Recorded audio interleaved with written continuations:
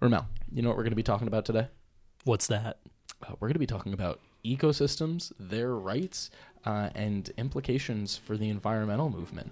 I love rights. Ah, me too. Yeah.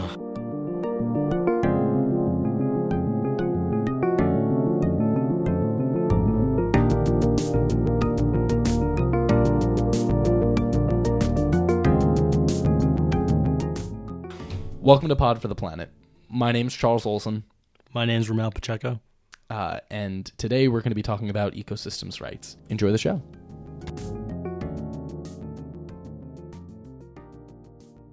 On February 26th, the citizens of Toledo passed a law that has granted Lake Erie human-type rights. So, what was it? In 2014, since 2014, Lake Erie, the western portion of the lake, has been experiencing really bad toxic algal blooms, and this has been affecting the drinking water supplies in cities like Toledo, Ohio, who get their drinking water from the lake. Right. In response to this, the citizens of Toledo have pushed to have basically rights for not just the lake, but the entire watershed that goes to the lake. So that's the tributaries, the main tributaries, and all of the surrounding land around the lake is now protected by this essentially Erie Bill of Rights. Erie is in the lake, not Erie is in like, boo, spooky. It's interesting how the water had to be contaminated for them to start caring about the lake. Yeah, so what gets me about this whole thing is that the main issue, these algal blooms were happening due to runoff of excess nitrogen and phosphorus that were coming from water that was being contaminated from liquid manure that was being spread over the fields in southern Michigan, northern Illinois. Basically, farmers would have get massive amounts of manure from these pools that were being filled up by industrial meat production places. CAFOs, what was it? It was CAFOs. CAFOs, CAFO. What are they called? Let's see. Concentrated animal feeding operations. Yeah, so these CAFOs, the cows, chickens, and pigs would all be put into 1 acre of land, 1,000 animals in 1 acre of land, and all that shit, for lack of a better term, would be collected and put in these lagoons miles away. And then when those lagoons filled up, trucks would come in and take the shit, liquefy it, and bring it and sell it to farmers who would use it to fertilize their cropland. Those farmers, however, had a system of drainage for their land that ran under most of the farms that would mean that the liquid manure would leach into the ground faster, maintaining a liquid form, and those nutrients wouldn't be absorbed by the soil. Instead, they would just go down into these drainage tubes and then be brought to the streams and to the rivers, and then ultimately end up in western Lake Erie. First, I think the most important question is should natural elements like a lake, a river, a mountain, a stream, should they have similar rights to people? So it's is an ecosystem alive? Yeah. Is it what are we defining as as alive? As alive here? Are we saying all life? Is this an issue of does an ecosystem perform on similar levels to a human? Well, I mean, if you think about it, we're just a bunch of cells operating a bigger. So you could look at it as humans are ecosystems. Yeah, and the other microbes that are inside of us that aren't a part of our bodies. But I guess I agree with that way. I think that's a good way to put it. I guess the argument here is, what do we mean by human rights? So it's rights to protection here. Let me pull up the Bill of Rights. Basically, the lake will have the right to flourish without being damaged. So if the lake is in danger of any harm, then the people of Toledo have the ability to sue the person or the entity causing the harm. So essentially, I'm guessing, like, if we think of like human rights or like rights in the United States under our Bill of Rights. So we have the right to life, liberty, the pursuit of happiness, just as like the few basic and inalienable rights. I guess this would fall under the lake in the ecosystem has the right to life and liberty in this case. So it has the right to have a life that is unaffected or like unharmed from human interaction. And it has the liberty to go about its business without being interfered with. Could you also argue that by giving the lake rights, it's also protecting the people of Toledo's like quality of life too? So technically, like, I think that is a great argument for it. So, it's like the anthropocentric view would be that like we're doing this so that people aren't affected by it. Yeah. I mean, that's I think if you were like going to walk into a court and sue and the farmers or sue a corporation for polluting the lake, on what basis you would sue, you'd say, well, here we have the lake has rights and these rights are being infringed upon, but not just that, the effects that are happening on the lake, the algal blooms, the contaminated water, are affecting humans as well. So I guess it adds to the case. So do you think that if there was a case that the backing of the anthropocentric view that it's affecting humans would also have to have an effect? I think so. I think this Bill of Rights wouldn't even pass if it wasn't for the fact that drinking water sources along the lake were being contaminated. I think that was I don't know how much it matters now that people are being affected. After the Bill of Rights for the lake has been put into place, I think it matters more so for like one of the major reasons that we've gotten to the point where we're thinking about protecting a lake with the same rights that a person has, is because people are becoming more aware of the fact that if you protect the environment you live in, you then in turn are protecting yourself and you are protecting the people who live there.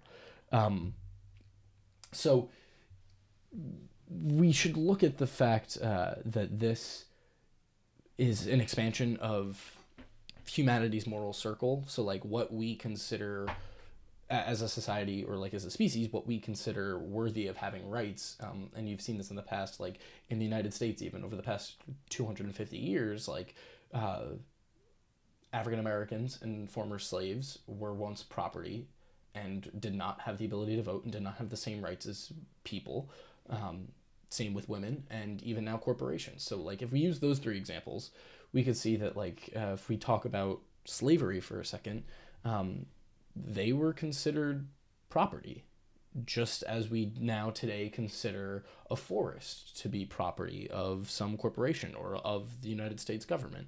So in my mind, it's kind of the next logical step for if we were to consider an ecosystem to be a living thing that deserves the same rights as humans. That also, I mentioned that corporations have the similar rights as humans back in, 2014? Corporations, it's going to sound like a stupid statement at first, but corporations aren't people, but like they have the same, so it's like they're made by of people. So yeah, but it's different in saying that. So like corporations, yes, are social construction where they are a group of people working together to achieve a common task, a common goal. They are an institution.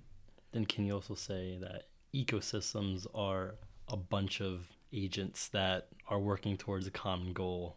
Well, that in that case, what comes into question is what has moral agency. So does a tree have moral agency? Does a fox have moral agency? Do the rabbits, do the insects have moral agency? So it's like, are we, by allowing, does the ecosystem does it need to have moral agency to deserve similar rights as people? Because here is the next step up. The social group, the institution that is a corporation, a capitalistic corporation, the individual parts of it may have moral agency, but once you get up to that collective thing, it does not have the same behavioral characteristics as like an individual person does. But corporations are able to put money into politics, and they are able to be protected in courts of law, and they are able to sue on behalf of the entity. So is there something with the level? So it's like individual, like groups, collections of things, like an ecosystem or a corporation can have rights, but the individuals of an ecosystem can't, while the individuals of a corporation can. And then in this case, so let's say the people of Toledo sue a farm agricultural corporation on behalf of the lake ecosystem for damages done. Who, in that case, whose rights are more important? So do the rights of the corporation and the right they have to do business, do those go over the right of the ecosystem to live? Agricultural farming. If we're talking about if we're talking about farming, I'm assuming these farmers aren't rich. Well, that is another thing. It becomes an issue of livelihood. Of livelihood, yeah. So what if making ends meet? What if the farmers in this region of Middle America are using this type of fertilizer, using the liquid manure on their fields because it's cheaper than other fertilizer? Then it becomes an issue of, okay, so let's say there's an algal bloom in the lake and the citizens of Toledo or someone decides to sue a group of farmers up in the watershed for damages done. In that case, it's who would win out in that situation. Maybe they need to stop thinking about it as like a win-win situation and thinking about it as a collective. So like, yes, the people of Toledo could sue these farmers that are that are responsible for creating algal blooms in Lake Erie, but instead of just being like, okay, we're gonna sue you, give us your money, and then the farmer's like, well, what do I do now? How about they come together and figure out the problem themselves? So together, like both sides of the parties. So I think that's probably a really good point to bring up, is the fact that it's optimistic, 100%. But I mean, we do need more optimism. That the Bill of Rights for the lake, the goal of it should be not to have a system in place where you can punish people for causing damage. It should bring awareness for the fact that the lake should be treated better, and that stuff happening up in the watershed is affecting the lake. Like in your example, let's say the liquid fertilizer is cheaper because that's what they could afford. Instead of suing, or at least after the court case, the people of Toledo say, educate. Hey, there's other options, or if you can't afford those options, we could help you afford those options, so you don't have to default to this other fertilizer that's gonna basically bring us back to where we started and causing more algal blooms, and then create a whole cycle of just like, you're causing a problem, we could sue you. The problem isn't solved. Exactly. Yeah, it's basically putting a Band-Aid on the issue. Yeah, I mean, 100% that with any environmental issues, we need to start taking a systems approach, and we need to realize that one solution and one thing that has happened is not going to solve all of the problems associated with that thing, especially when we're talking about stuff on the levels of ecosystems and large social structures and economic structures that need to be changed. I mean, one thing that could be talked about this is that if we do get to a point where the farmers in the Lake Erie watershed area are no longer allowed to put liquid fertilizer on their cropland, then where is the where is that liquid manure going to go from the lagoons, from the CAFOs? So there needs to be multiple solutions established for the issue around it. Right. But that's just one particular example. The nature rights movement is it's an ethical movement that's happening, ethical and political movement that's happening across the world right now. But in the United States, it's fairly new. It's a fairly new concept. Politically, what do you think this looks like moving forward? Take the idea and like, oh, so a lake is a Bill of Rights. Let's say we were to do it up here with Lake Champlain and solve some of the issues associated with Lake Champlain, like the flooding issues or whatever, or how people build homes along the shoreline stuff, create regulations and stuff. Can this be scaled up to bigger ecosystems? Or should it be focused? I think if it's going to be scaled up, it would be like national parks. But they're already protected. Exactly. So I feel like this is, then again, like the Great Lakes in general are just like this massive ecosystems, and not just that, just like a part of like American culture, like part of our, not just part of our natural landscape, but they're a huge part of our social and economic landscape. Right. So I'm actually surprised a little bit that this hasn't happened already. Yeah. I think the next step politically with this is taking the idea of creating rights for the natural environment and trying to flip that another way. So we were talking, I said before about how human rights, that we have the right to life, liberty, and the pursuit of happiness. I think we should have, along with those rights, and a clean environment. So all people should have the right to a clean environment, and that would also connect the natural rights movement into a broader human rights focus. You know what I mean? Yeah. So for so let's say we're working as part of a social change group, or the nature rights movement is trying to figure out a way to garnish more support from people. If we bring it and be like, hey, these ecosystems are not just going to benefit from having rights, but if we associate that issue with environmental justice issues or just human rights issues, where we try to be like, hey, environmental rights are still human rights. Like, we can garnish more support that way. And flip it to say environmental rights. Be like, so like if people have a right to a clean environment, okay, now, hey, so we need to start paying more attention to the rights that the environment has. Like, if the environment if people have the right to the clean environment, then naturally the next step in that sequence would be, that means the environment in itself has the right to be clean. So like, Lake Champlain, let's just do it because why not? But not like thinking about how it affects us.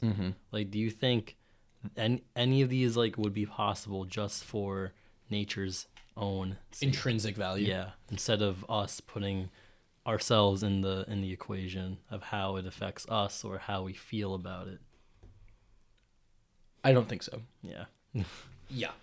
I'd like to. I mean, as an environmentalist, I'm like, hey, look at that lake.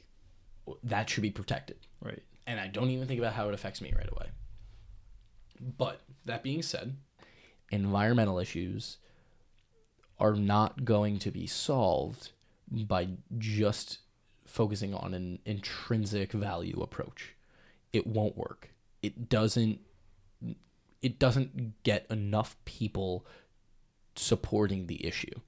We need to make sure that if we want the environment to be protected, we need to have enough people supporting that area And one of the things about our society is that we are not capable of putting aside our needs, our basic needs. We're not good at putting those aside just for environmental protection. And especially as long as we live in a capitalist society, that's going to be even harder.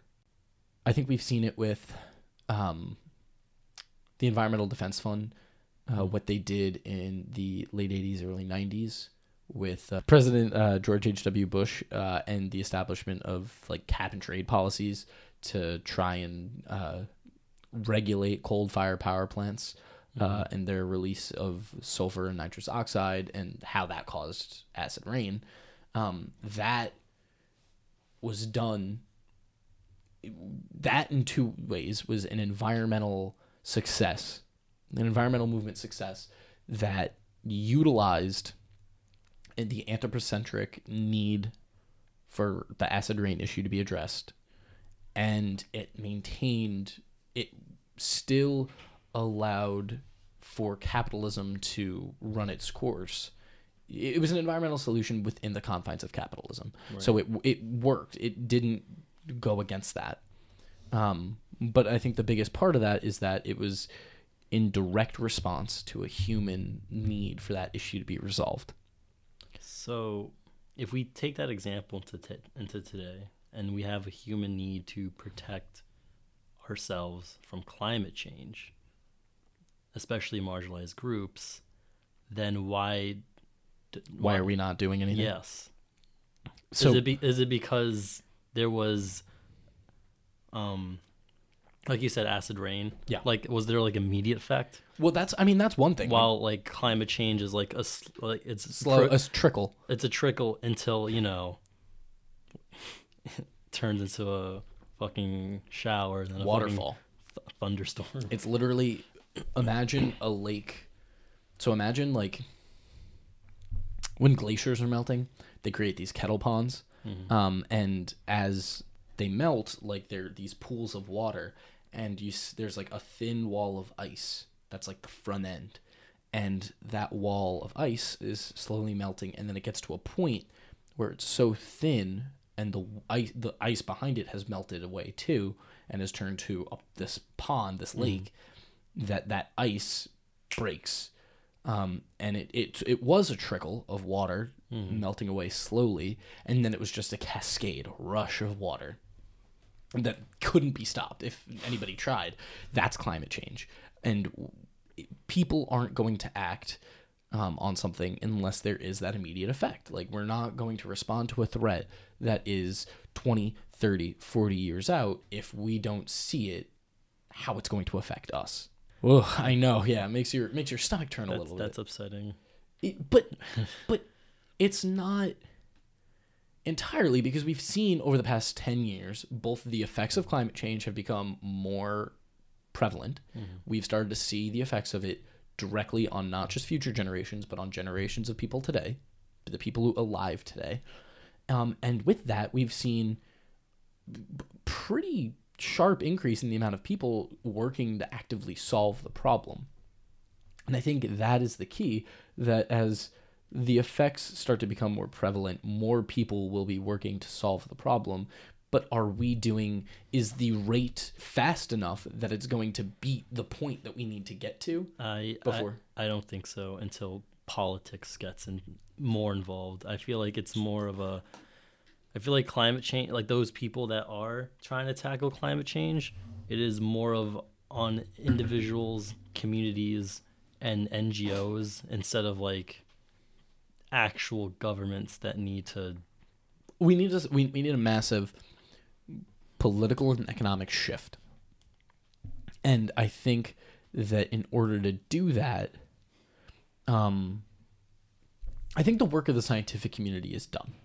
It is. With climate change. Because I feel like the goal of the scientific community is to say, hey, this is happening. We have proof. And also, like, what do you want us to do about it?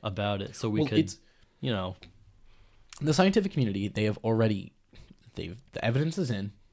We know it's happening.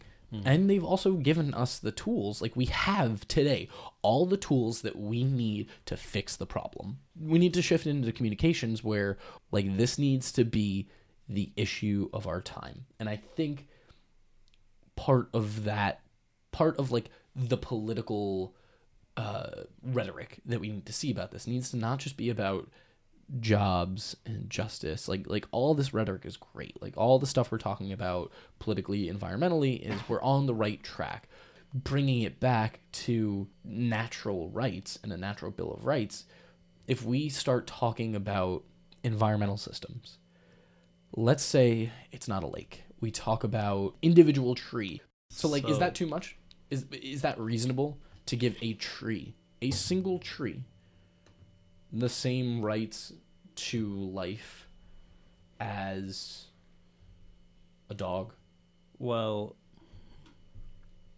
I think it goes back to like the collective thing, because The ecosystem like provides more value. how much wood can one, like if we're just talking about one tree, or how much how much oxygen can how one much tree oxygen, provide? how much wood, how much So you're saying the forest should be protected. So should the natural rights... I do believe, like, I do think, you know, like individual organisms deserve rights, but people aren't gonna like think of that unless it's on a massive scale, like a forest, because unless that tree is like the last of its kind, yeah. or like Joshua Tree. yeah. What if, you know, the redwoods Mm. in the late 1800s, early 1900s, the redwoods were, before the establishment of the national park, they were cut down in mass. It was like a really, really profitable industry to cut down the massive redwood trees. Today, that doesn't happen. We've associated some aesthetic, intrinsic value to that particular tree. My argument is, what makes that tree different than an oak or a maple? Is it simply a matter of Size. So beyond the size, Right. like, is it? And this is just for fuck's sake, like literally just to argue this. Why can't we protect a birch tree in the same way that we have protected a grove of redwoods? Like, how far can we take, like, oh, we're going to protect this tree because exactly. Our ancestors chopped a lot of them down, and we feel sorry. I don't know. Like, is it? I mean, guilt is never a good motivator for environmental protection, is it? Yeah. Would you consider it to be? I feel like that's not looking at. I think that's more of if it's guilt, then you're not looking at it in an anthropocentric way. It's like, holy shit, I feel guilty for fucking this up, so I'm gonna protect it. That's fair. But but then again, you're doing it because you feel a certain way. Because you feel so it's still... I mean, in that case, I mean, we're about to get really meta here, but could we argue that even a biocentric view is still anthropocentric? At the end of the day, all views that we associate to, like, all environmental ethics would be anthropocentric at the end of the day. I feel like if it's going to be biocentric, just leave the environment alone completely. Like, just leave it alone. Because even if you give a reason to like why protect this area, why leave it alone, when you're giving it a reason, better off without us. Is the penultimate reason. Right. It is simply better off without us. If we say, oh, we have to protect it because we for economic reasons, or because it looks pretty, or because the one species in this ecosystem is completely rare. Is completely rare, and it's gonna create this cascade effect in the ecosystem where it just, shuts down and then it affects us. I feel like those reasons are us giving it a reason to associating value. Yeah. So if it's to be truly biocentric, I feel like just leave it alone, because just leave it alone. Just leave it alone. Does that make sense? Yes. Okay. We've kind of gotten off topic here. But, Did we? I mean, we got deep, bro. We did.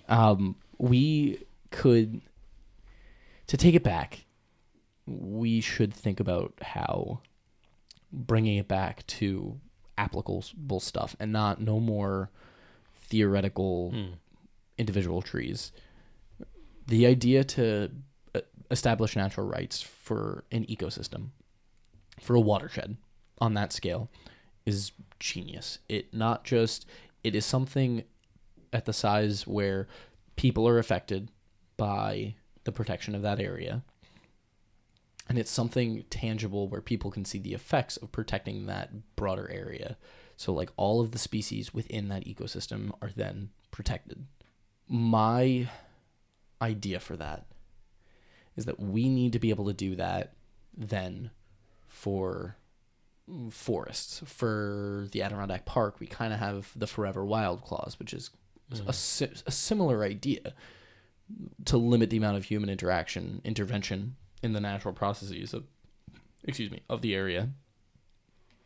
So we should then, is the next step, basically in my mind, is to bring it up to the scale of the ecosystems in the United States.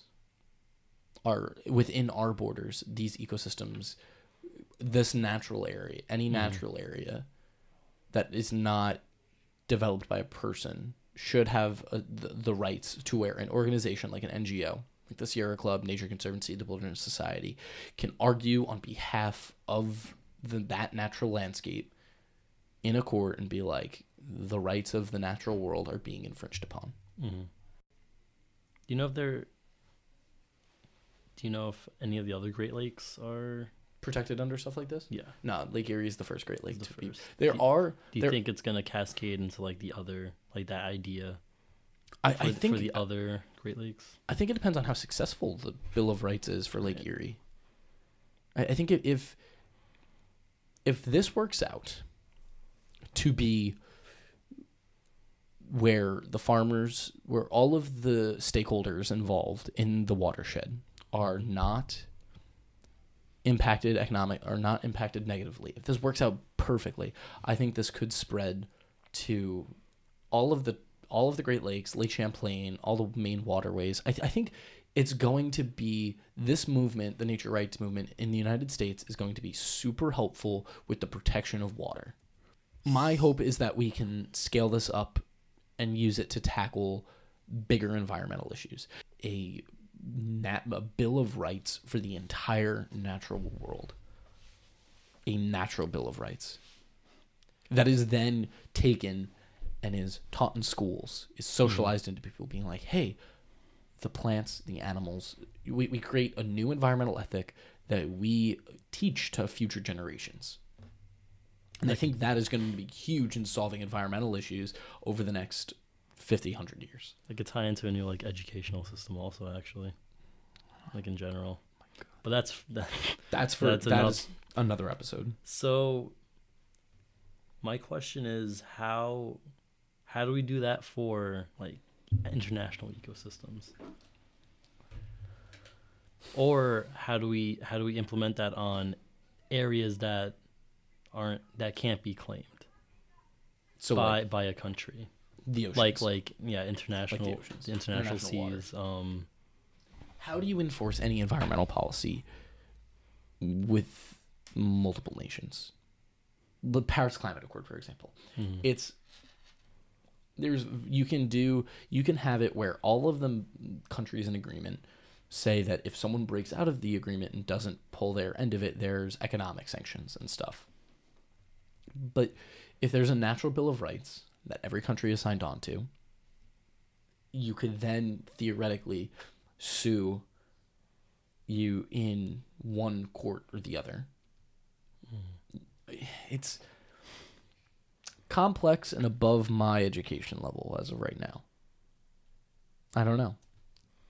I think it's something that should be kept in mind when we think of all foreign policy.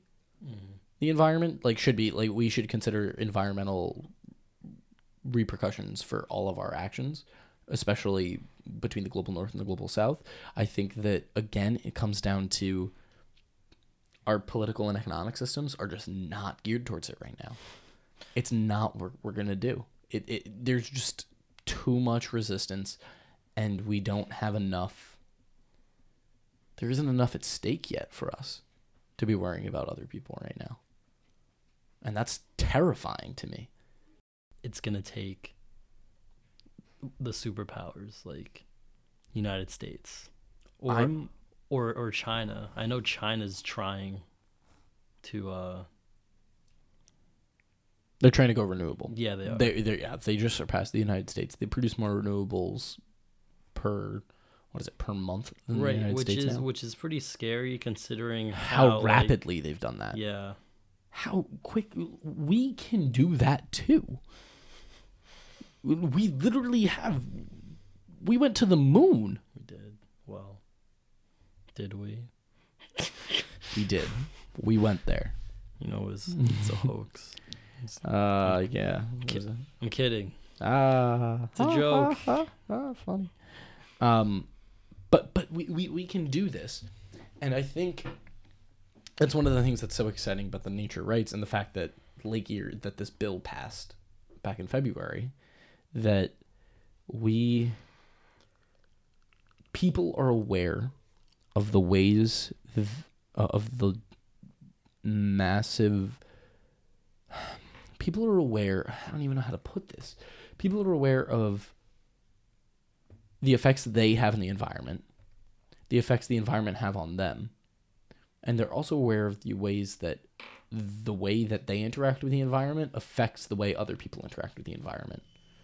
And that's a lot to think about. That's that's massive, especially on the scale of a Great Lake. The fact that they were able to create a social political system, an institution through this natural Bill of Rights, where they are connecting two groups of people that have different interactions with the lake, and the way they interact with the lake affects the other group of people inadvertently. And I think that thinking needs to be applied to environmental issues in every way we look at environmental issues and the way we look at them moving forward. Like, we're driving this car. Okay. Who does this affect when I drive this car? Who is affected by a couple 100,000 people sitting in traffic? Let's see. Each day. You know what I mean? But like, I'm saying, no, like a thought experiment. Like, yeah. That's the kind of thinking we should be. And using the anthropocentric lens, we can push the message a bit further and make it hit home for people. Yeah. Any other questions? I feel like it works with bodies of water first. I feel like if we could implement natural rights to bodies of water first, because I agree. I don't know. When I think of like bodies of water, then forests, and then what else? Land. I feel like water comes first. Not just because we need clean water to live. Yeah, we do.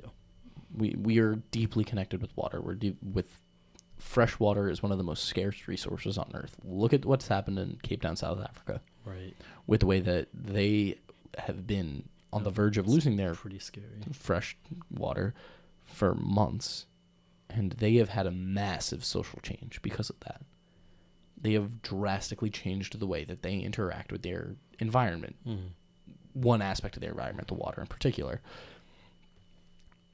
I agree completely. So if we start with bodies of water, if we just do that with the rest of the Great Lakes, Champlain Lake, all rivers, the Hudson, and then we could be like, okay, so We all know lakes are important. They provide aesthetic value. They provide fresh water tourism, for drinking. fresh water for drinking. They provide all this stuff. They're all protected now. Now, what about this forest that's been, Here's just been getting cut down, or just people don't take care of it? I'd argue if we focus simply on protecting bodies of water, and we do what they did with Lake Erie, where the entire watershed was protected under this Bill of Rights. The entire watershed, all of the tributaries, and all of the land that has water that runs off into the lake. Everything on that land is then thus protected under that Bill of Rights. So if we scale that up to the entire Great Lake region, and we looked at, if we pulled up the Great Lake watershed right now,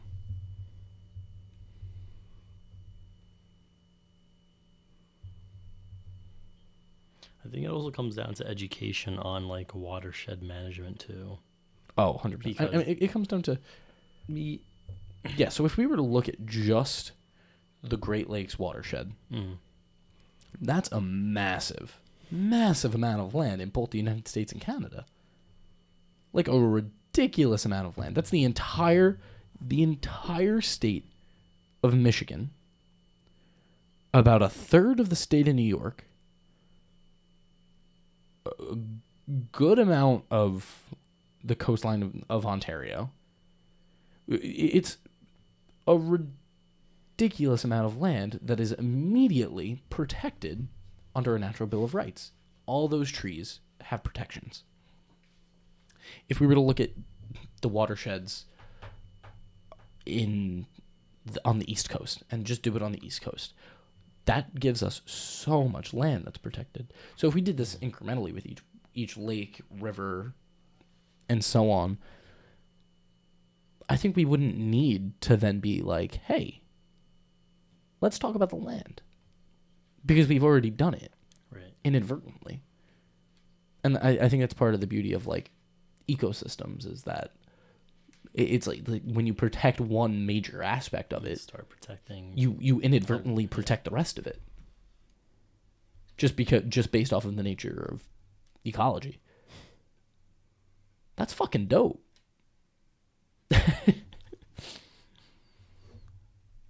You think the people of Toledo are like thinking of that? They have that idea that maybe not just protecting like I was about to say like Air High, which was a lake in China that I went to, Lake Erie. Yeah. Do you think that's next step for them, or do you think they're just like thinking about? I think they were thinking about their water. Right. And I think that's how most of these are going to happen. By local groups, people on the ground, grassroots operations that are personally affected by this are going to be like, hey, we're deeply connected with this body of water. We have a strong sense of place. This body of water, our lives depend on it. We need to protect it. And in doing that, and in having that deep connection with that, we can then be like, okay, you want to protect this body of water. As an environmental movement, as scientists, ecologists, biologists, we are then going to say, okay, well, let's protect the watershed. And if you protect the watershed, you protect the lake. And that's how you get the ecosystem to be protected.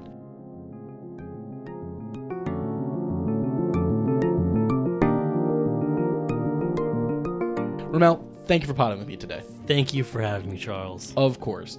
Now, you listening, if you have any questions, comments, concerns, or you just want to talk, or if you have any suggestions for future episodes, you can DM me on Twitter at pod4theplanet, or you can contact me on Instagram at char_Olsen16. Important links to most of the stuff talked about in the episode can be found in the show notes. Thanks for listening.